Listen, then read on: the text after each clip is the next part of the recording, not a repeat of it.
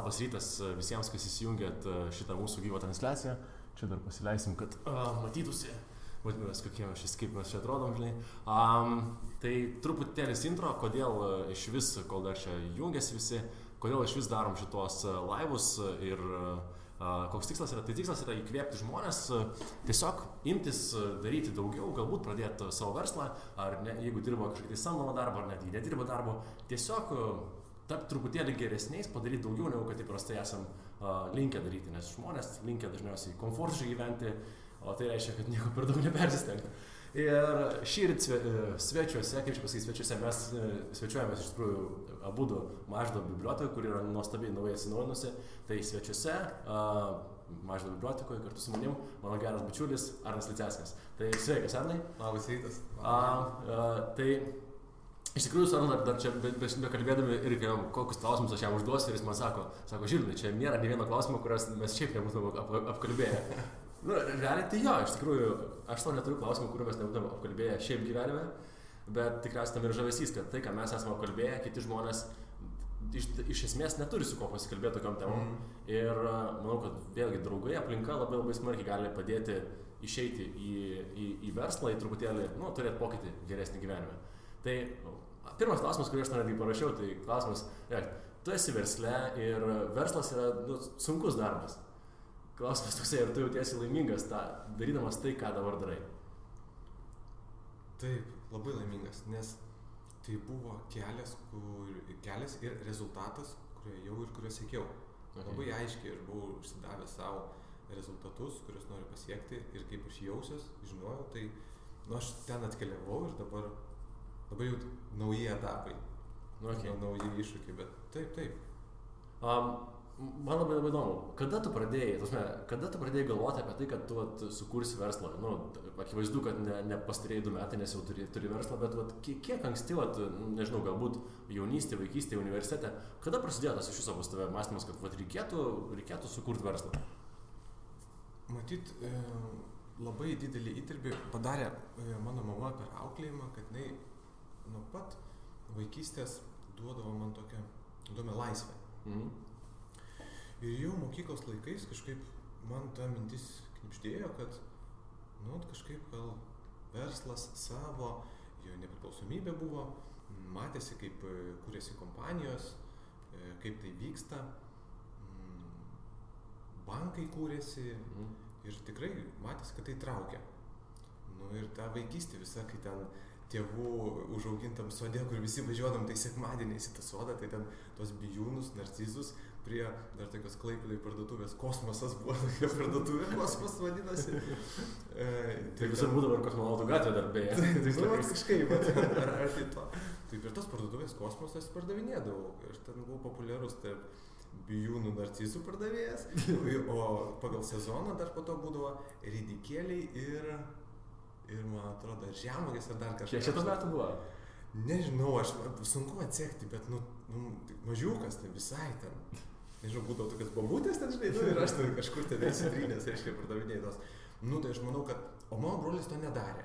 Tai va, šiai dienai, jeigu palyginant, kaip mes kartu su vyresniuoju broliu Audžimu augom, tai jis kažkaip į to nedarė, nors dabar puikus sėkmingas verslininkas, bet nuo mažens aš matau, kad man tai ėjo natūraliai kažkiek. Bet aš manau, kad mama įdėjus didelį įdirbį su tėčiu tikrai link to vienaip ar kitaip vedė. Aš manau, kad mes abudu turim pasūnų, bet tokį, kuris jau ten šiek tiek sąmoningumo turi ir labai aiškiai matosi, kiek įdedi ir kas gaunasi.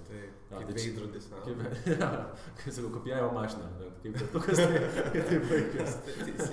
Tai čia tokia žinutė galbūt tiems, kas yra tėvai ir atsakingai žiūrėkit į vaikų auklėjimą, leisit papardavinėti žemogės, nes pažiūrėkit, galbūt sukurs verslą. Klausyk, truputėlį noriu istoriją. Šią dieną istoriją norėsiu truputėlį dar grįžti, bet šią dieną dabar kiek tu skirtingų projektų verslų vystot su partneriais? Tame ir buvo smagumas, kad mes, kai prieš 2 metus įkūrėm konsultacinę kompaniją, Vos Consulting, Vos Consulting, tai mes mūsų įmonė ir turi to tokio laisvumo, kad mes neapibrėžėm, kad pagrindinė mūsų kompanija yra labai ar tai nišinė, ar tai yra labai siauros plėtros. Jinai ir buvo kaip pagrindinė kompanija projektų vystyti valdytoja, kad gali būti kelios nišos, keli dalykai. Tai mums iškart kuriant, mes matėm, kad gali būti kelios sferos, skirtingo tipo klientai, rinkos ir panašiai. Tai šiai dienai mūsų kompanija konsultuoja, padeda daugiau parduoti, plečia verslą, architektūros ir statybos sektoriui. Ir pagrindiniai klientai yra Skandinavija. Žinoma, turim kelis klientus ir Baltijos regione, bet tavo verslas realiai yra su statybų sektorius ir visą tai keliauja, didžioji dalis važiuoja į Skandinaviją. Taip, statybos architektūra, taip. Papasakok truputėlį, man atrodo, ten labai įdomus projektas su video, kaip čia dabar gerai suformuoluoti, video prezentavimu pačių. Taip, čia dar viena verslo šaka. Būnant pardavimuose, 10-11, nežinau kiek ten metų jau, nori, nenori, tu išugdai įgūdžius. Jeigu tu nori tobulėti, jeigu tu esi oportunistas, imiesi visokių projektų, bandai, kas sekas, kas nesiseka, vis tiek tai yra tik informacija, jeigu tu sugebi panaudoti, tu gauni tos įgūdžius tą patirtį. Ir dirbant su klientais Skandinavijai, jeigu tu esi sėkmingas, kuriam sektoriui tu bebūtum, tave žmonės pradeda kviesti. Ir su tavim konsultuojasi, dalinasi įvairiais klausimais. Ir mes su partneriu Marium pastebėjom, kad mus jau kviečiasi konsultuoti ar tiesiog patarti, kai statybų kompanijos eina konkursuoti, laimėti projektų. Ir kad jos prašosi vienam ar kitam statybų segmente, architektūroje, prašo mūsų konsultacijų pagalbos. Mes pamatėm, kad mes jau įdirbį darom šitoj srity. Ir vienokia kitokia mintis atėjo, kad reikia sukurti produktą, padėti jiem parduoti daugiau. Apskritai šita mintis turbūt gali veikti bet kokiam versle. Koks linkas, kad galėtų Hebra pasižiūrėti? Angliškai tai vadinasi, tai letsmontage.com. Tai yra statybų animacija, kai mes konkurso stadijoje sukuriam jiem detalę statybų animaciją su scenarijum ir visą tai pateikiam laike ir biudžetuose. Ir tai yra puikus įrankis per 2-3 minutės prezentuoti tiek techniniam žmogui, statybininkam, inžinieriui ir tiek netechniniam žmogui, miesto architektui, investuotojui, kaip statybų kompanija pastatys pastatą laike ir piniguose tokiu lengvu, gražiu metodiką. Aš ten tik pamatęs tavo tą video, kur visą tą procesas vyksta, galvoju, aš ten kaip klientas, jeigu aš iš anksto rezervuoju būtą tam name, norėčiau matyti, kaip visą tai vyksta, pati statyba, net ir, sakykim, tas end consumeris, manau, kad būtų jam irgi visai įdomu pamatyti. Anyway, tai vienas projektas, Vos Consulting. Čia paskutinis šitas projektas yra, su kurio startavom nesenai, tai padarėm pirmą projektą ir dabar jau tuo ateis keli nauji. Vos Consulting kažkas dar? Tai Vos Consulting ir turi, sakykime, tos padalinius, tai mes turim inžinierių biurą, kurie projektuoja vėlgi taip pat ankstyvoj stadijoje architektūrinius, fasadinius sprendinius, pasiūlymus Skandinavijos klientam. Mes dirbam su viena labai didelė Vokietijos kompanija, jiem čia įkūrėm, atidarėm biurą, suradom inžinierius ir jam vadovaujam. Pats Vos Consulting daro to pačiu ir mokymus, ir visokias konsultacijas, ir kas susijęs su verslo plėtra, ir taipogi dabar letsmontage. Gerai, tai aš tai, kadangi žinau daug metų, tai dar kaip čia barmenais padavėjais laikų, ir teisybė, įsino kažko tai pradam. Geri laikai buvo. Aš tai, šiandien taip susivokiau, kad mano pirmas asmeninis automobilis, aš tik tais šiemet nusipirkau pirmą savo automobilį. Nes visą kitą buvo tai arba įmonės, arba ne mano, tai irgi šiek tiek toks įdomus dalykas. Tavo pirmas automobilis, kaip pamenu, buvo Civicas. Honda Civic, taip. Tu dar Honda klubui priklausai, viską, visokie pomėgiai, viską. Klaipėdoj gyvenom tada, taip. Tai tu įstojai į universitetą, po to sekė tavo ganėtinai sėkmingą karjerą nekilnojamame turte, kaip brokerio. Vėliau jis išėjai dirbti į didelę kompaniją, kas liečia su fasadų pardavimais, stiklo sprendiniais ir tuose ten pardavinėjai, tuose milžiniškus projektus. Taip, ten ypatinga buvo patirtis, ten šiai kompanijai tikrai man buvo suteiktos visas galimybės pažinti tarptautinį verslą, realizuoti save, buvo duotas vairas tikrai kreipti įmonės pardavimus, strategijas, bendrauti su aukščiausio lygio vadovais, savininkais. Tu komercijos tikrai superinė patirtis buvo, labai įdomu. Okay, tai nepaisant to, kad turėjai, kiek aš atsimenu, gerą atlyginimą, automobilį, ten ofisas, skrydžiai, biudžetai. Pasižiūrėjus iš šono, Arno Lisecko karjera atrodė, kad 99% Lietuvos gyventojų pavydėtų labai stipriai tai, ką tu turėjai. Tai yra tarptautiniai pardavimai, tai yra pardavimai aukščiausio lygio. Kokie tik tai gali būti, sumos vaikšto ten 100 000 ir viršų. Milijonai, nuo 100 000 milijonų viršų. Tai atitinkamai, manau, kad tai apsprendžia ir vėlgi ir vertę, ką sukuri klientui, ką padarai ir atitinkamą atlyginimą. Tai kokio velnio tau, būnant tokioje pozicijoje, turint realiai, ko tik tai širdis geidžia, milžinišką dar ir ofisą, kokio velnio eiti į savo verslą. Ir realiai, dabar netgi tavo net ofisas mažesnis, kiek kartų, nežinau, trigubai tikriausiai. Kartą. Šiuo metu gal tas ofiso, pas mus dabar keli ofisai yra su skirtingais projektais, bet taip, jie yra ženkliai mažesni. Tu nujaučiau, kad tu šitą klausimą į nepatogią situaciją, nes gyveni žiauriai fainai.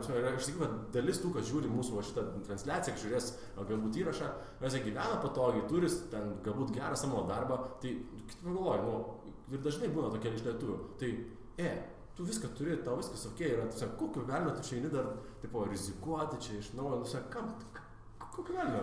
Kad ir kokį atlyginimą tu turėtum, kad ir kiek tu galėtum keliauti verslo reikalais, kokie ofisai bebūtų, su kokiais klientais dirbtum, tai yra tik komforto zona ir tai nieko bendra neturi su to, ko mes dabar turim, to, ko mes labiausiai džiaugiamės, su partneriu Mariumi, tai laisvė. Buvo pagrindinis dalykas, kuris tas variklis, būti laisvu, daryti projektus, kurti verslą, realizuoti idėjas, būtent kurias tu nori, kurias tu susapnavai, kurias tu pamatėjai, kurias tu nori nukopijuoti, kurias tu nori pagerinti verslo pasaulyje, įgyvendinti, dirbti su klientais, su kuriais tu nori, važiuoti kaituoti į pajūrį tada, kada vėjas pučia, o ne tada, kada yra savaitgalis. Savaitgalių savėjų yra mažai. Taip, pusryčiauti su šeima gal iki 10 ryto, jeigu jie vėlai keliasi ir jiem padaryti pusryčius ir negauti skambučių, rytinį susirinkimą, kur tu esi, kur nesi.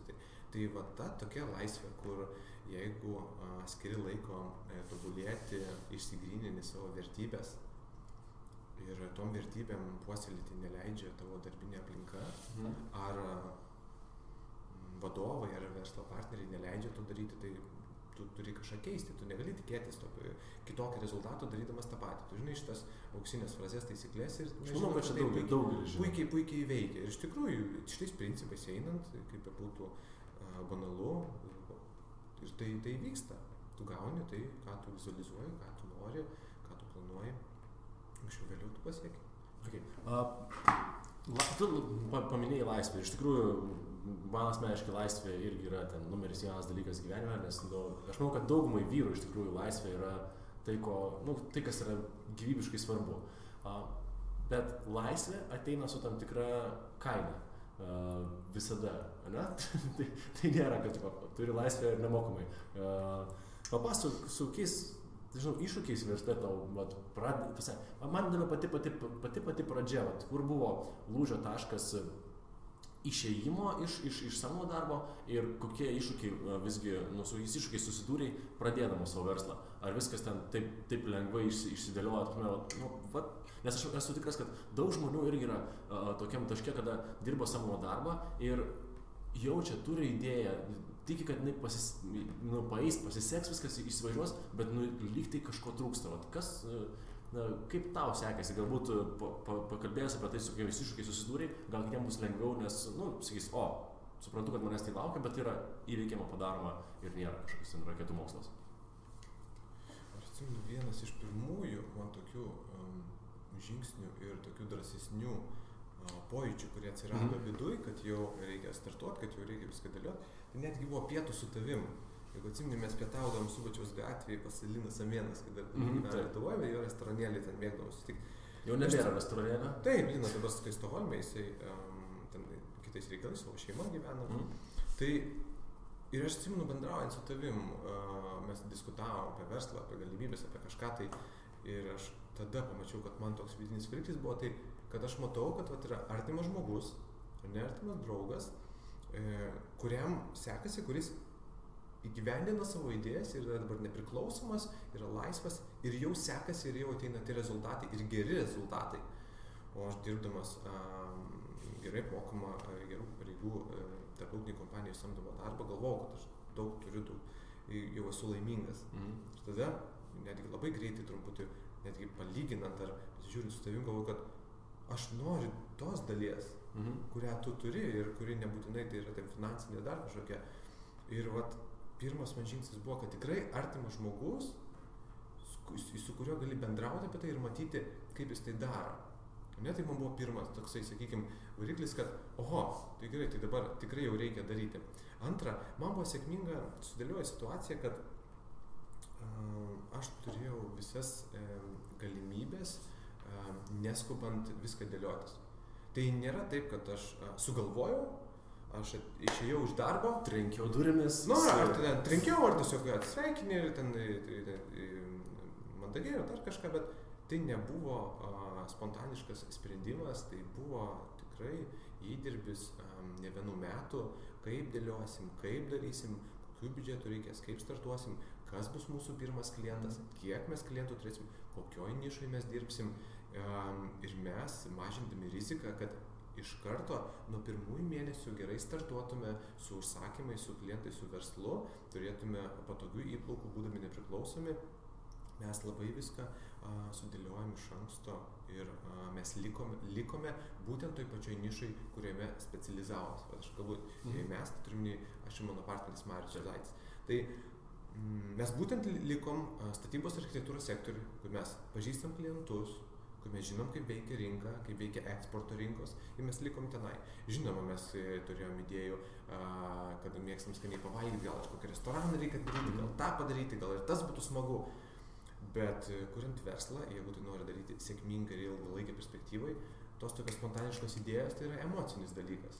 O tu žinai, kad sėkmė ateina, kai tu sujunginėji sąmonę su pasąmonė, kai tai yra išgyventa, taip, išbrandinta, apgalvota, tai. Okay. Sunkiausias momentas, nežinau, pačiu pradžiui, kas buvo sunkiausia? Išėjus iš darbo, pradėjus savo, koks jeigu prisimeni kažką, tai nežinau, kad link esam pamiršti sunkius momentus, bet kas buvo toks pats sunkiausias, nežinau, situacija, galbūt iššūkis didžiausias?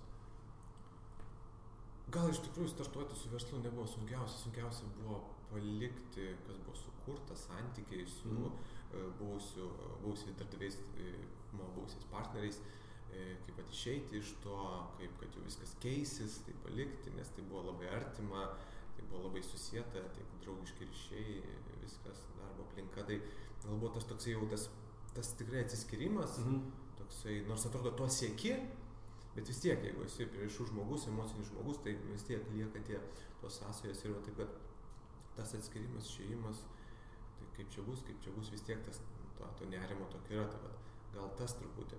O taip, dėl kas liečia verslą, ofiso įsigijimą, pirmi klientai, viskas tai buvo dėliojama ilgą laiką ir viskas labai nuosekliai sumažinta rizika, tai mes neturėjom to tokio, kad ten sunkiausia, kaip paimti pirmą klientą, pirmas kontraktas.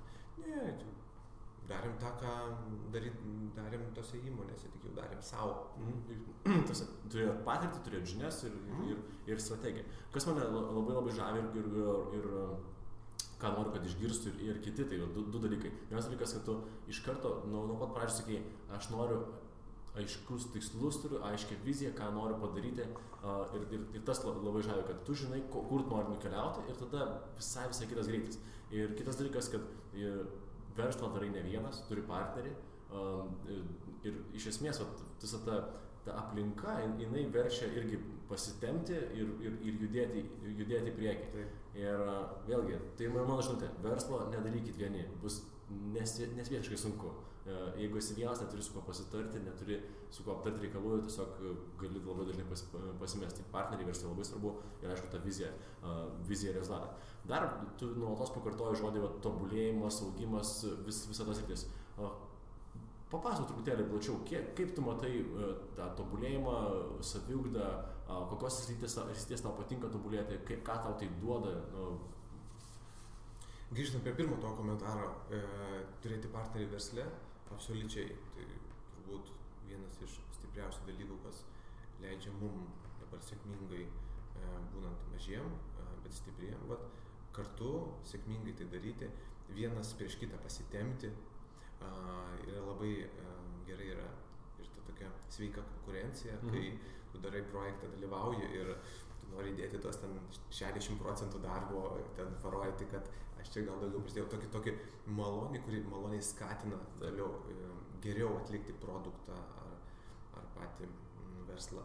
Tai tikrai reikia laiko skirti, reikia suprasti, koks partneris tinka versle.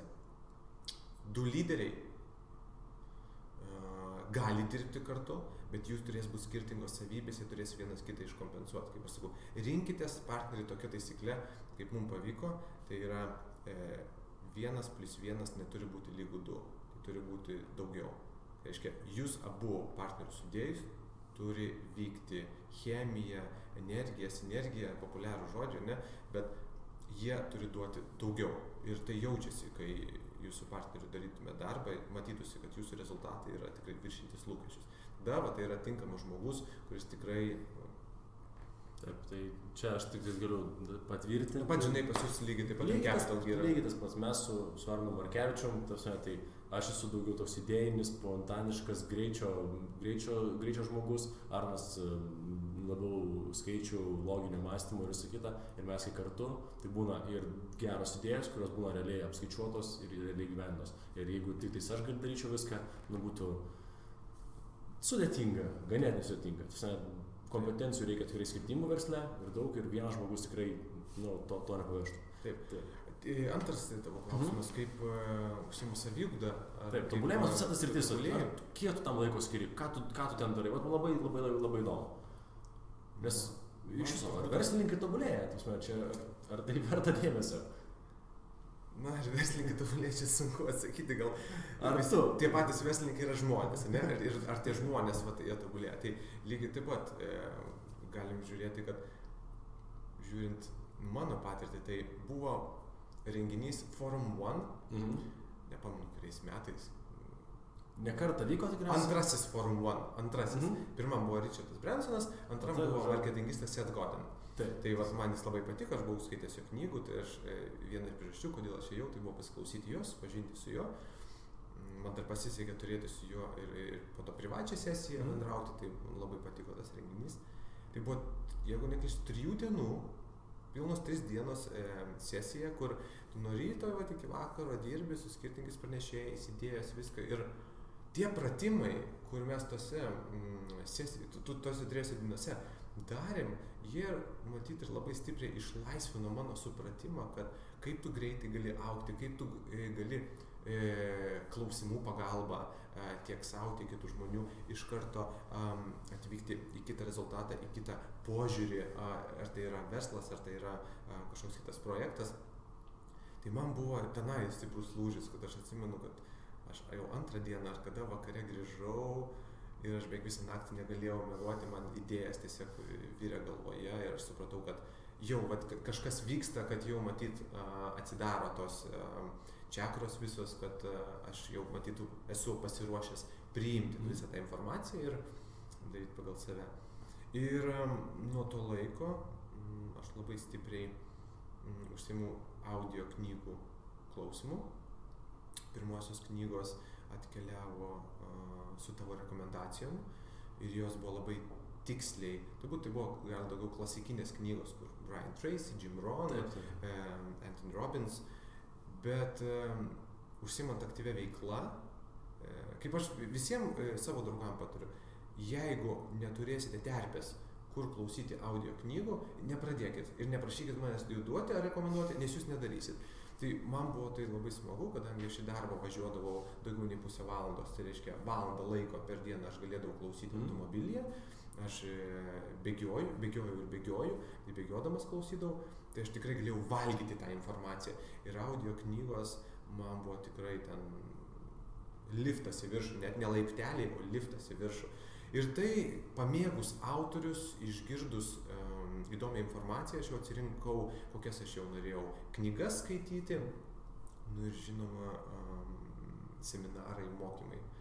Yra keli Lietuvoje lektoriai, kurie įkvėpia, aš ne kartą tau esu sakęs, kad Vidas Jankauskas yra tas žmogus, kuris tikrai man ir Mariui padėjo emociškai tiek versle, tiek gyvenime judėti į priekį pagal NLP technikas, tai buvo. O tai Vidą galim pareklamuoti.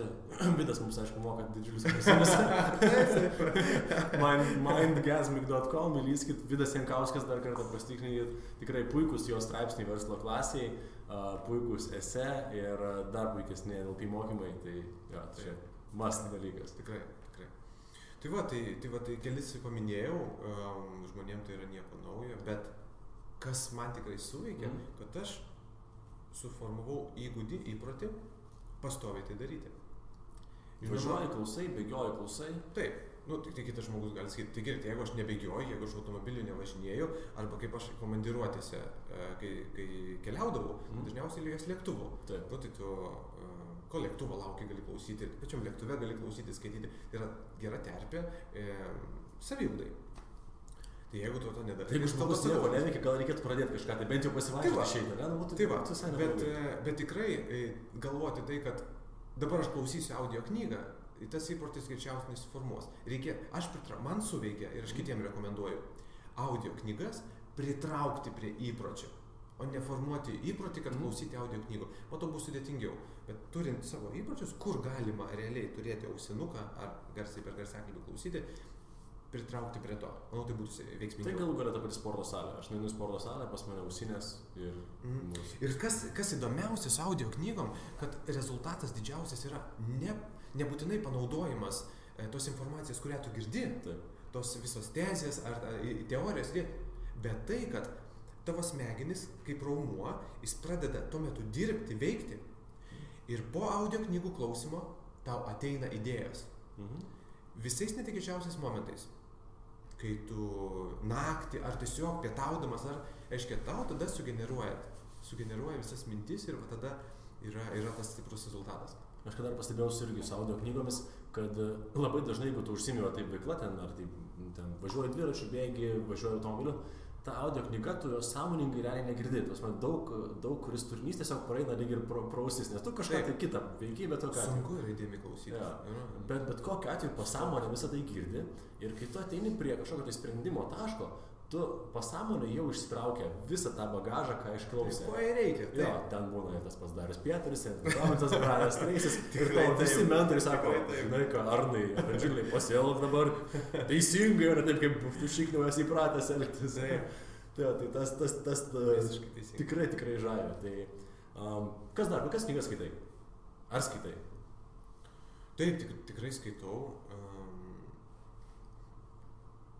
Tos knygos yra vis tiek link populiariosios psichologijos ir šiai dienai per keletą metų jau jos nemažai paskaičius, norisi dabar truputį tiek, iš tikrųjų daug skaitant populiariosios psichologijos pavargsti, nes tai yra pakankamai daug teorijos, yra daug pasikartojančių tų sėkmės ar tokių įdomių istorijų, atsibosta ir pavargsti, tai labai gerai yra įtraukti kokį intelektualų romaną, kokį detektyvą, kad būtų toks irgi kažkoks experiences, ne? Nu ir paskutiniu metu, tai knygos mane labai domina, kur yra apie aukštesnės materijas, apie tiek ir emocinį intelektą, ir kosmoso energiją ir viską, tai manau, kad visos tos žinios domintis įvairiais dalykais, jos formuoja tavo supratimą ir tu tada pamatai, kas tau labiau patinka ir link kurios krypties tu nori po to labiau tobulėti. Grįžkim į verslo visą tą dalį. Nes šiandien aš tavęs dar noriu išklausinėti vieną temą, kuri manau, kad didelį dalį lietuvių, kurie netgi turi verslą arba netgi ketina pradėti, bus įdomi. Tu sakei, kad galima pradėti verslą ir galima jį labai įdomiai sukurti, turint vieną vienintelį klientą. Ar netgi taip tariant, neturint to vienintelio kliento, bet galima vienu klientu remiantis laimėti lyg ir vieną konkursą ir iš to gali viskas išvažiuoti. Papasakau tą visą koncepciją, nes įprastai žmonės nori diversifikuoti savo riziką, imti daug mažų pardavimų, net ir viena iš klasikų vadovėliuose tai rašo, neturėk vieno stambaus kliento, turėk geriau ten 100 mažiukų, nes jeigu jis pabėgs nuo tavęs, tai tu bankrutuosi. Tai kaip yra? Manau, kad visos tos teorijos yra teisingos atitinkamoje aplinkoje. Dabar mano teiginys, kad sukurti verslą su vienu klientu, jį reikia žiūrėti truputį iš kitos pusės. Okay. Įdomu įsivysti tavo galvą dabar. Ši teorija negalioja, jeigu tu jau turi produktą ar paslaugą, jau turi sukūręs tai ir reiškia dabar tu ieškosi to vieno kliento, kad viską tai gal ir įmanoma, bet mano mintis ir mūsų projektai truputį iš kitos pusės, kad norint išvengti viso to, kad jau tu turi kažkokį produktą ir tada eiti, ieškoti, kažką daryti, kam to reikia, kaip iki galo, kaip tai reikės ir išdiversifikuoti, mes padarėm kitaip. Mes identifikavom kompanijas, su kuriuom norėtume apskritai dirbti, kurios mums turi gerą pojūtį. Jos turi gerą korporacinę kultūrą, jos yra sąžiningos. Vertybės, vadovai. Taip, ne tik daro tai dėl pinigų, ne tik dėl paskutinės eilutės, kur yra metų rezultatas, o daro dėl kažko daugiau, su kuria nori iš tų įmonių, iš kurių nori kažko išmokti, prisidėti kažkokia tai dalimi. Tai mes identifikuojam kaip klientą ir mes turėdami jau įgūdžius mūsų statybos ir architektūros pardavimų ir eksporto sferoje, mes jį... Trumpai įsiterpsiu, ar jūs dirbote statybų sektorius, ar tai tiktų kitiems sektoriams? Absoliučiai. Taip, tai yra principai. Mes tik tiesiog naudojame čia. Kol kas čia. Ir identifikuoji kompaniją, su kuria norėtum dirbti. Tada tu žiūri, kokius įpročius ir kokius pridėtinę vertę tu jau moki kurti. Ar tai yra inžinieringas, projektavimas, ar tai yra pardavimai, ar tai yra marketingas, ar tai yra kažkokia plėtra, būtent kokią specializaciją tu turi. Ir tą klientą analizuoji ir žiūri, kaip gali būtent tam klientui sukurti kažkokią tai vertę. Ir tam klientui tu sukuri produktą ir paslaugą. Kaip jam, pavyzdžiui, jeigu tai yra kažkokia gamybinė kompanija, tai visa gamybinė kompanija, jinai turi viską suplanuoti, tai gali būti planavimo įrankis, jinai turi nupirkti, tai gali būti susijęs su pirkimais, kompanija turės parduoti savo produktus, tai galima gerinti jų pardavimus, kompanija turi gamybą, tai galima kokybę arba kokybės aplinką jos gerinti, ar ne? Procesus gerinti. Transportas. Taip, tai kuriame sektoriuje tu esi geras, tą ir analizuoji, bet būtent to kliento. Ir sugalvoji produktą arba paslaugą, kaip būtent tą sektorių, tą sritį, to kliento tu gali pagerinti ir eini pardavinėti tą produktą ir paslaugą. Aš manau, kad būtent tam klientui. Šitą patį konceptą galim pritaikyti ne tik tam vienam klientui, bet ir didesnei grupiai klientų. Ta pati Anthony Robinsas business masterį. Fall in love with your client, not with your product. Nes produktas sensta, produktas technologiškai atgyvena, bet jeigu tu įsimylėsi klientą, ką aš ir girdžiu, kad realiai yra tam klientui, visas dėmesys yra tam klientui. Ir tų klientų aš net nebejoju, tų pačių įmonių yra ir daugiau su tom pačiom problemų susidūrėčių. Taip. Kodėl aš akcentuoju vieną klientą? Tai būtent ta kompanija. Nes vis tiek, jeigu darant verslą, kokį produktą ir paslaugą tu kursi tam klientui, tu turi įsivertinti tai ir finansiškai, pasidaryti savo forecastus, reiškia, numatyti, koks yra potencialas. Ir tu turi matyti, kad jis galės nupirkti tiek, jis galės tau sumokėti tiek. Tai jeigu tu nori X, tai jis ir turi įsivertinti, turi sužinoti informaciją, kad jis galės nupirkti X tiek ir tiek. Ir tada jis tau gali duoti pilną užkrovimą. Ir kas gaunasi, kad tu dirbi su klientu, su kuriuo tu norėjai dirbti. Yra vertybės kažkokios, ne? tas klientas, jeigu tu savo uždavė, kad tai būtų stabili kompanija, ilgalaikė kompanija, tai tu vėl savo turi šitą atsakymą. Ar jisai galės tiek nupirkti ir vėl tu iš anksto turėjai tai susižinoti ir tu turi tiek be pliusų, tiek atsakymų. Kad klientas jaučia dėmesį iš tavo pusės, suprasdamas, kad tu tikrai dėl jo stengiasi, tu turi jam sušeipintą. Pasiūlymas būna visiškai kaip užduoda dalį tinkamas jam. Taip. Kai kurie žmonės man sakydavo, kai mes diskutuodavom apie šitą idėją, sakydavo, bet nėra tokio kliento Lietuvoje, kuris galėtų tiek nupirkti, kiek aš galiu pagaminti arba kiek aš galiu sugeneruoti. Tai aš sakau iš karto, tai kodėl Lietuvoje? Kam iš karto dedasi savo tos barjerus? Tai lėktuvai tam skirti, ne? Na taip, tai dėl to sakau, kad visas pasaulis turi būti atviras ir tas klientas gali būti, kad ir Apple, jeigu tu esi specialistas ir tu matai, kaip gali kažkokį tai Apple kompanijos sritį gamyboje, kokybėje kažkur pagerinti, priėjus prie decision makerių, tau tikrai bus galimybė, tave išklausys ir gali būti, kad pasiseks. Ir manau, kad tokios kompanijos tikrai užkrautų ir nupirktų tiek, kiek tu nori. Ir dar daugiau greičiausiai. Taip. Man, iš tikrųjų, ką dar noriu, kad ir klausytojai išgirstų, tu nejauti jokių skrupulų, jokios emocinio diskomforto, ryte sėsti lėktuvą, nuskristi Stokholmą, padaryti keletą mytų ir parskristi. Papasakok truputėlį apie šitą, nes čia tai tas pats, kas kažkam žmogui būtų važiuoti į Kauną į susitikimą iš Vilniaus ar ten, į Panevėžį. Tai... Na taip, aš atsimenu, kai Klaipėdoj gyvenau, tai man į Vilnių nuvažiuoti ir grįžti tą pačią dieną. Čia buvo kelionė. Šiandien yra viskas pasikeitę, nes tikrųjų apsisuko, tai dabar į Klaipėdą man nuvažiuoti ir grįžti. Nebėra kelionė, tai tiesiog. Bet matyt, gal nuo kelionių samprata pasikeitė tiek daug keliaujant verslo reikalais. Tai taip, įdomus yra dalykas, kurį aš atradau prieš porą metų, kai Stokholme būdavo kiekvieną savaitę, kelis metus iš eilės, 1-2 dienas per savaitę. Tai, kad man nuo ten, kur gyvenau Antakalnį, iki Vilniaus oro uosto, tada su lėktuvu iš Vilniaus į Stokholmą ir nuo Stokholmo oro uosto iki Stokholmo centro su traukiniu aš užtrunku 3 valandas. Tai yra lygiai tos pačios 3 valandos, kaip aš nuo savo Vilniaus namų važiuoju iki Klaipėdos namų, nuo durų iki durų.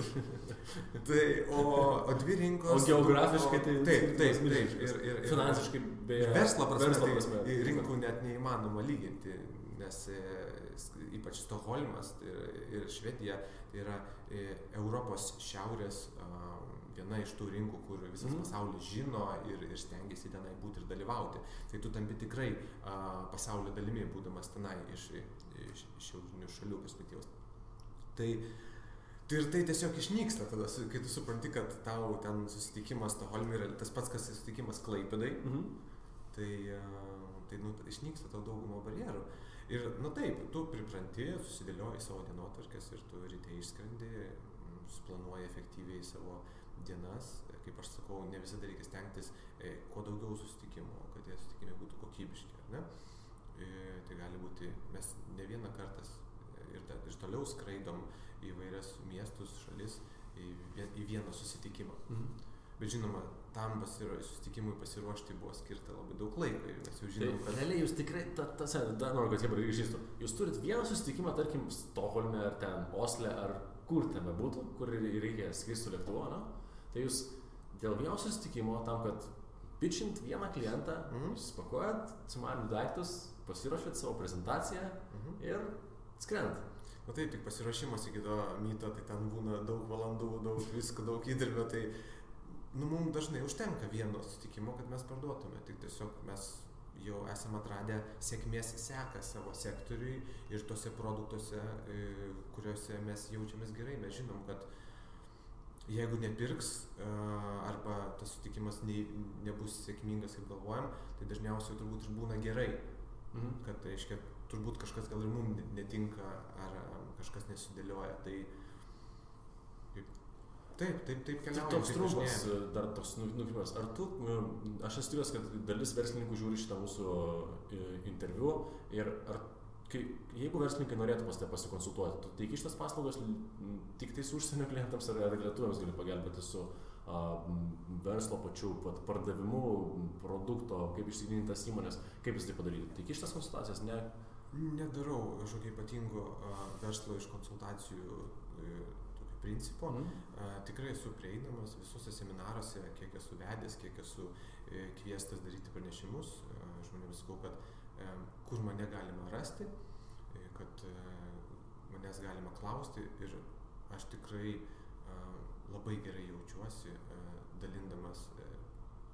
dalindamas patirtimi, kaip man pavyko įveikti kažkokius barjerus, kaip aš pamačiau, kas veikia arba kas neveikia, tai tikrai dalinuosi ir visi, kas kreipiasi, manau, visi gavo atsakymus, visi gavo susitikimus ir mes tai sutinkam arba pietauti ir pas mus birti kavos ir gerti. Super. Tai jeigu tik kam kas nori, prašau. Okay. Tai dar truputėlį grįžtam prie to pasiruošimo.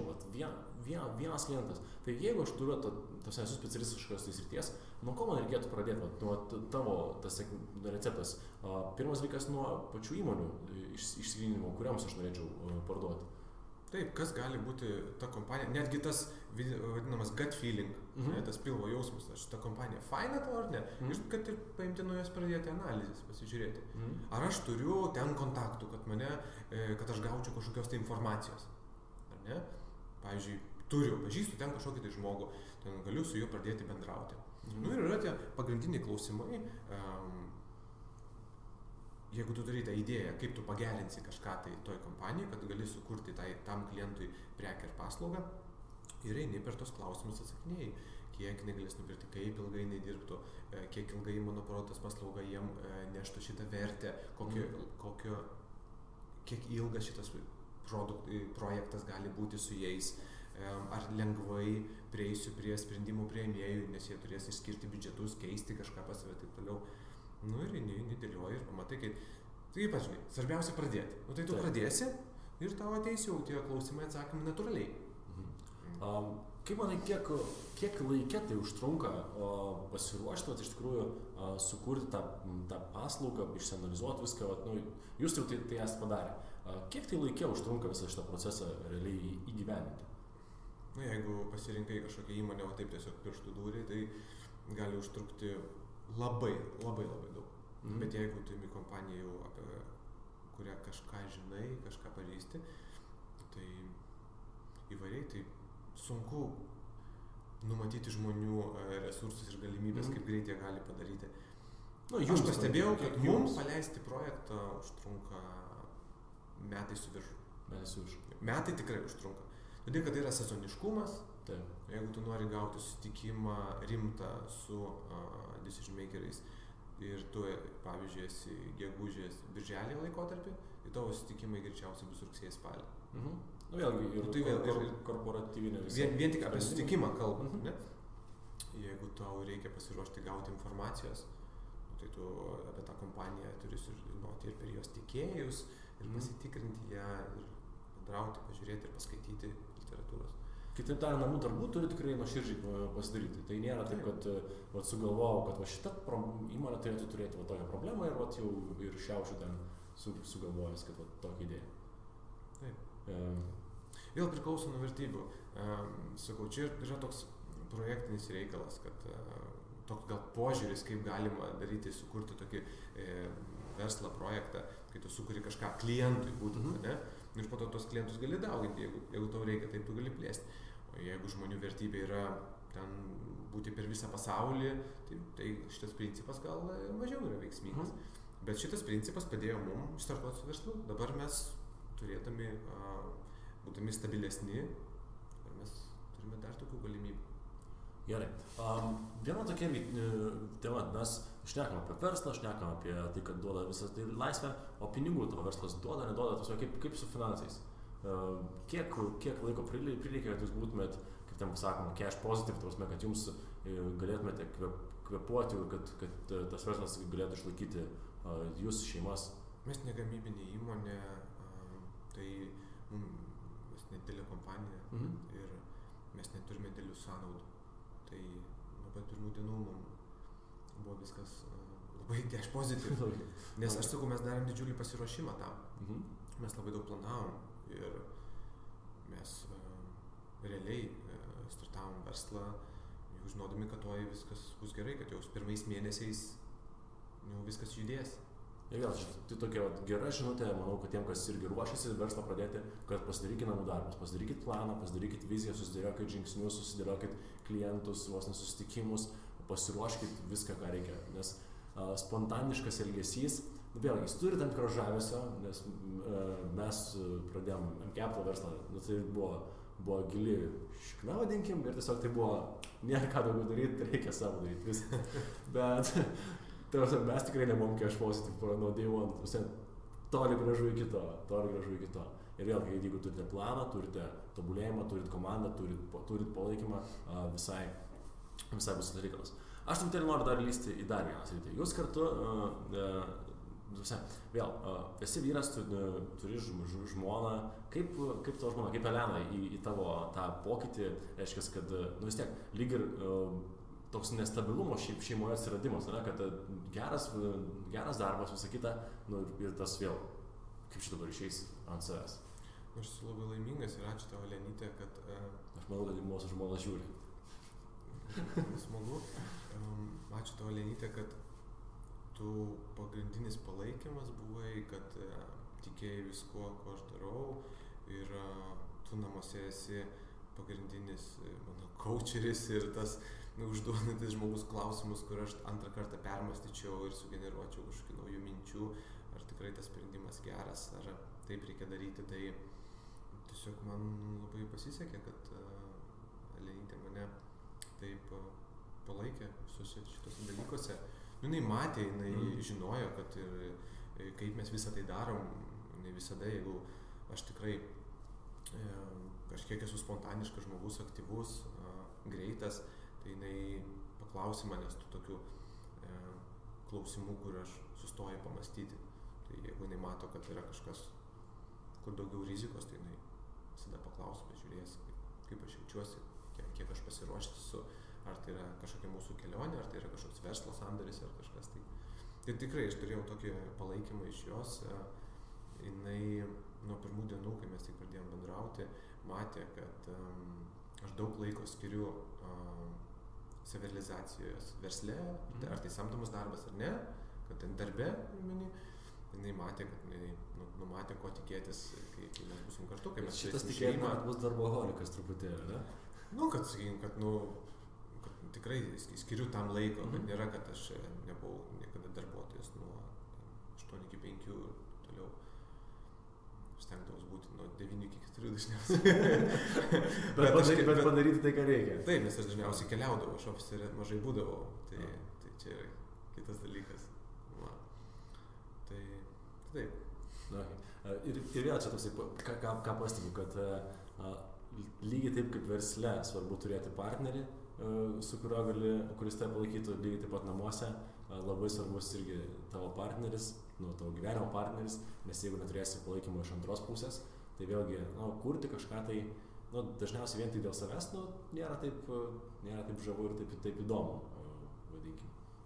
Taip, vienas iš variklių buvo, kad būti nepriklausomai, turėti savo verslą, savai planuoti laiką, būti laisvesniu, ir tai buvo, kad skirti laiko būti su šeima, tada, kada tu nori.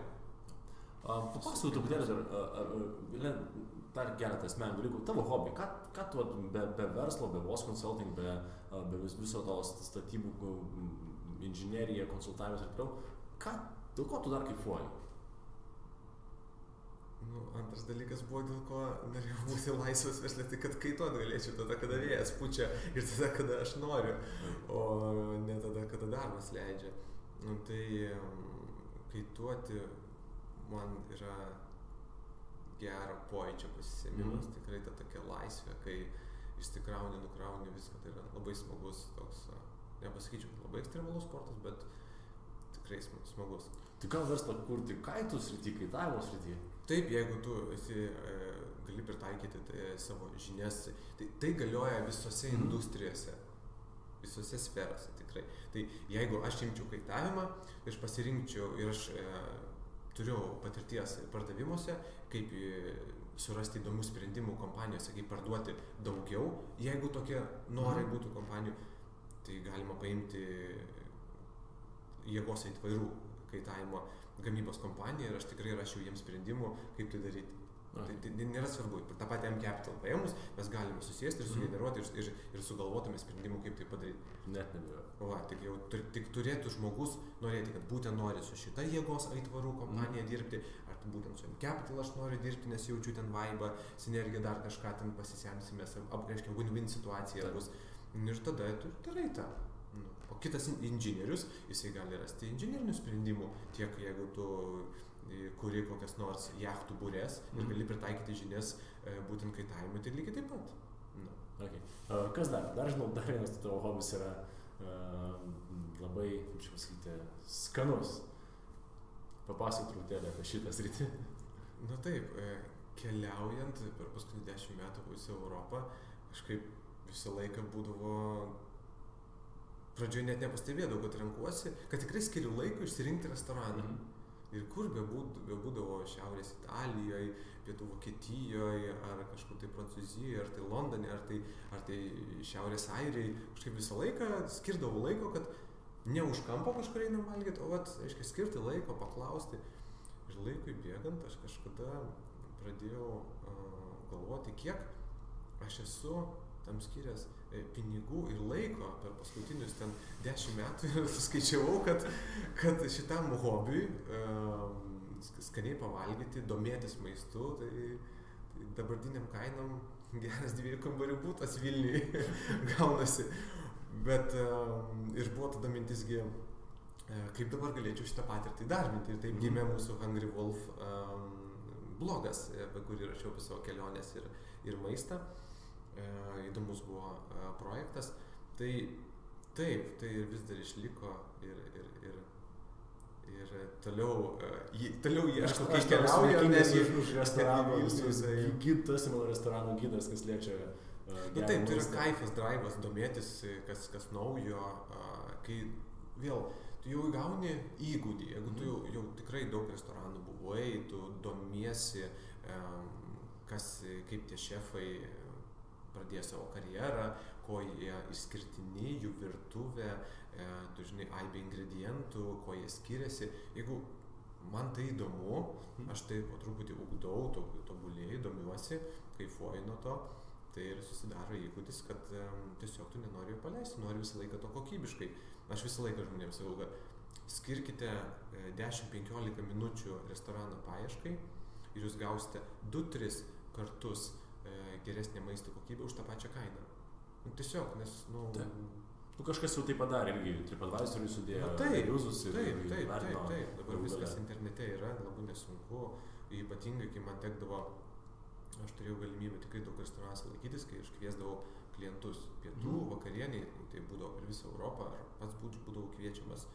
Tai ir išugdė man, kad aš turėjau N kartų galimybę tai dalyvauti ir tiesiog aš nusprendžiau to domėtis. Vietoj to, kad tai žmonės lygiai, ar dar turbūt daugiau už mane valgo, bet tiesiog jie to įgūdžių neturi arba jiem tai nesvarbu. O aš manau, kad mes įdedami save ir truputį tam laiko skirti, o įdedi tiek, o turi tokį rezultatą dėl maisto kokybės tiesiog pasidomėjęs. Aš manau, kad tai yra verta. Tik galiu sutikti dėl šitos, nes tikrai yra gerai, geras maistas yra gerai.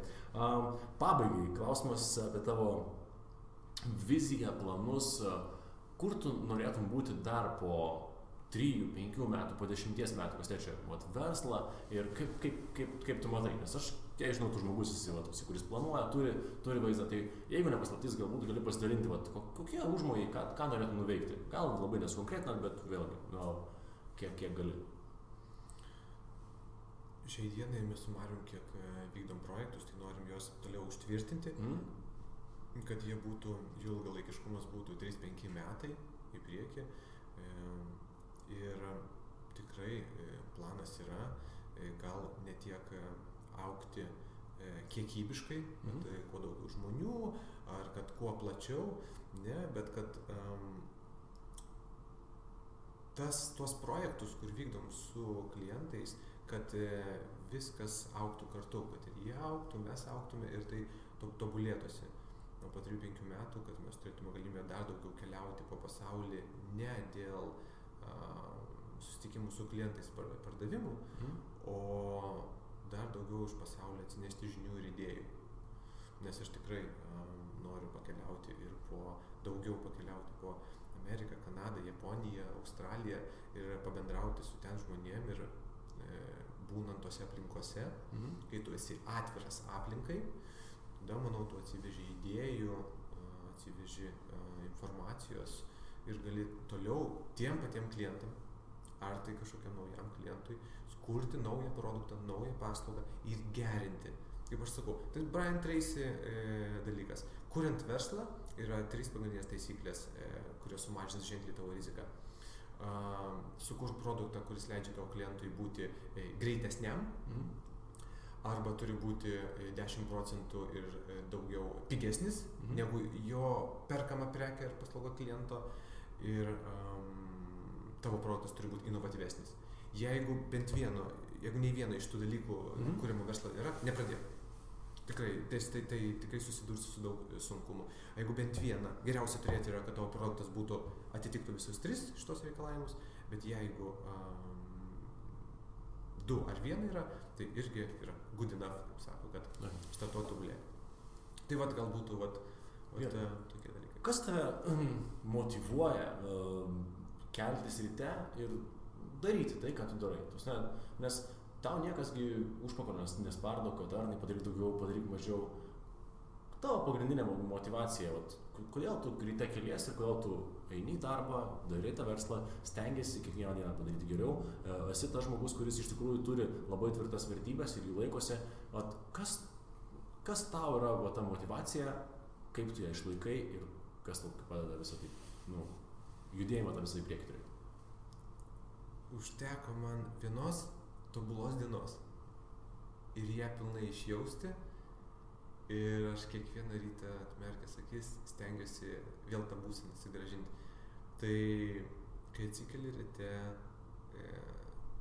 to ryto pirmas dalykas yra tai skanus gurkšnis šalto vandens, atmerkiantis tavo akis, tada gera mankšta, geras pojūtis, kad turite pasiruošę skanus pusryčiai, sėkminga diena darbe, nebūtinai ilga, o tiesiog kai viską atlieki, ką susiplanavęs, vakare leidi laiką taip, kaip nori ir ta būsena, būtent vėl pajausti tą būseną. Nes viskas, kas yra pas mus iš tikrųjų susiję, tai yra, jeigu mes turim daugiau pinigų, tai turbūt mums duos kažkokią tai būseną. Jeigu mes turim kažkokį sportą, tai yra būsenas, kurias mes vaikomės.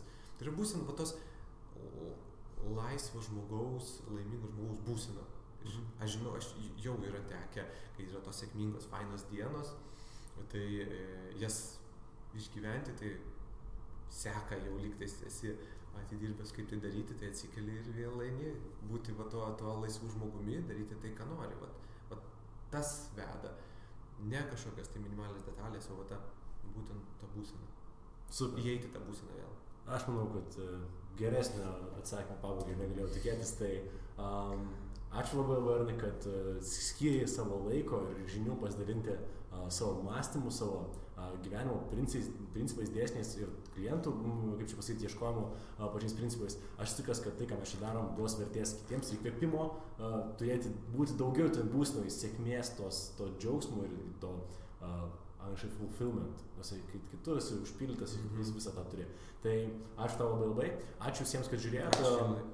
Kas dar? Mes tikrai darysim daugiau live. Iš tikrųjų, mano tikslas yra į savaitę kartą padaryti po live seminarą. Tai jeigu norit gauti informaciją, kad tokie seminarai vyksta, paspauskit prie Žilviną Butkevičių, ten subscribe, see first, prenumeruokit naujienlaiškį, bus geros informacijos. Tai viskas, geros dienos jums ir, didelių planų ir geros motyvacijos. Viskas. Čiau. Iki.